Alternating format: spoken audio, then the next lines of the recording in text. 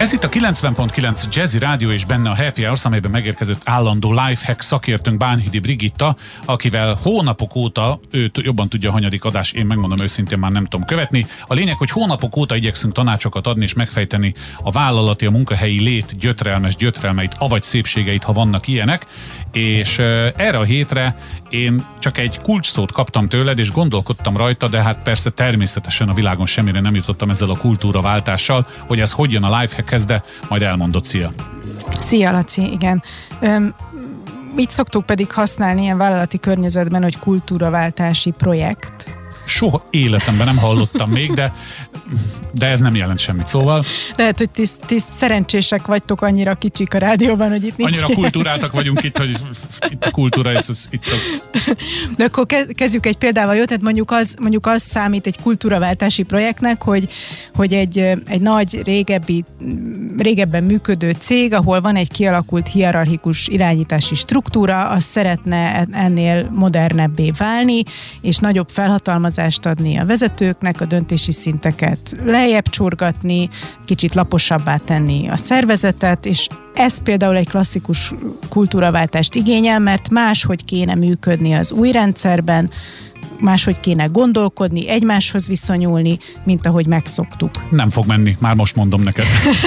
Tehát, ha megnézed a közlekedési kultúránkat, amely mondjuk a 40-es korosztálytól fölfele a régi rendszerben gyökerezik, és hogy pusztuljon a gyalogos, ott látok egyedül szignifikáns változást, tehát azért már megállunk jól a zebránál, de azért a közlekedési kultúránkban még benne van az elmúlt 50-60 akárhány évtized, tehát szerintem ilyen változásokat munkahelyen, anélkül, hogy ennek mondjuk egy ilyen magánéleti vagy egy ilyen társadalmi háttere meg lenne, ez elég nehéz dió lehet. Ebben mondjuk igaz, én szoktam hívni a Lánchídnál az országimás zebrát, hogy ott mindenki megáll, de máshol nem.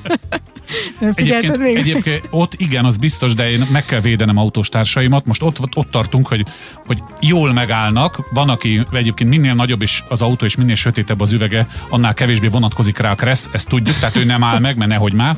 De egyre többen megállnak. Most átestünk a ló másik oldalára, mert most jönnek a biciklisek, akik nem szállnak le a bringáról, és úgy mennek át az zebrán, amikor ugye nincs elsőbségük, viszont azt gondolják, tehát vannak még itt finom hangolni való dolgok, de arra akartam célozni, hogy olyan berögződéseket akarhat mondjuk egy idejött multivállalat vezetője, ami kint teljesen természetes, meghonosítani, amire, és ezért mondtam az elején, hogy nem sok esélyt látok, mert a lelkületünk más. Igen. Azért van Vége a beszélgetésnek, viszlát. Na, próbálj meggyőzni, hogy nincs igazán. Máskor úgyis mindig túlhúzzuk az időt, most legalább megvan 2 perc. Igen.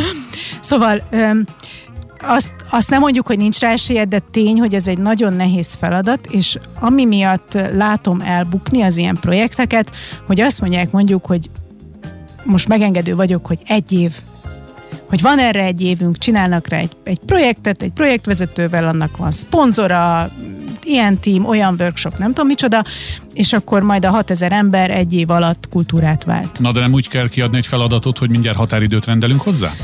Csak annak ugye reálisnak is kéne lenni, hogyha visszamegyünk a smart célokhoz, és mondjuk ne is legyen 6000-es, legyen csak 1000-es az a szervezet. 1000 embernek a gondolkodásmódját, a berögzött viselkedés mintáit 1 év alatt nem fogod tudni megváltoztatni, mert eleve mire lecsurognak ez egész kultúraváltásra vonatkozó döntések, vagy a szándék megnyilvánul, már az egy csomó idő, mire az eljut 1000 emberig, és akkor még nem is beszéltünk arról, hogy mikor fognak szerint viselkedni is. És az szerint viselkedő kezdeti első fecskék milyen visszajelzéseket kapnak a tevékenység, hogy ez megerősíti őket, vagy visszarántja abba, amiben eddig voltak. Szóval, hogy ez egyrészt nem fog gyorsan menni, években, de nem is 2-be, talán inkább ilyen 3-5 éves időtartamban mérjük, mire egyrészt lecserélődnek annyira az emberek, hogy aki nem tud ezzel együtt jönni, az már nem húzza vissza azokat, akik menne. Aki meg új, az már belekerül egy újabba? Az már az újba kell, meg úgy választják ki, meg már ő a szándék szerint megy. Másrészt, hogy ez nem fog ilyen, persze projekt mindenhez kell, de hogy ez nem fog ilyen memo, meg e-mail, meg elhatározás alapján működni. Hanem példamutatás, konkrét cselekedetek, azoknak a megfelelő megerősítése, visszajelzése, szóval rengeteg erőfeszítésbe kerül, hogy egyáltalán elinduljon. Igen, ez olyan, mintha ez a beszélgetés én úgy érzem, kicsit korán hangzon el Magyarországon. Most eszembe jutott megint egy példa, próbáld rávenni az embereket arra, hogy ahogy ez Amerikában van, egymásnak háttaláljanak a liftben. Amikor beszállunk a liftbe, ugyan széthúzódunk a szélére, de mégsem fordítunk hátat a másiknak, mert azt nem illik. Miközben tudjuk különböző nemzetvédelmi okokból, hogy azért kell arccal a liftajtó felé állni, mert ott nyílik, és ott fogsz majd belőle kiszállni, de furcsa lenne, ha áll mögöttem egy nő, és oda beállnék eléje, mondjuk nagy is vagyok, és még háttal is állnék, pedig kint ez a szokás, és ezt így kell csinálni. Nem hiszem, hogy ezt így át lehet.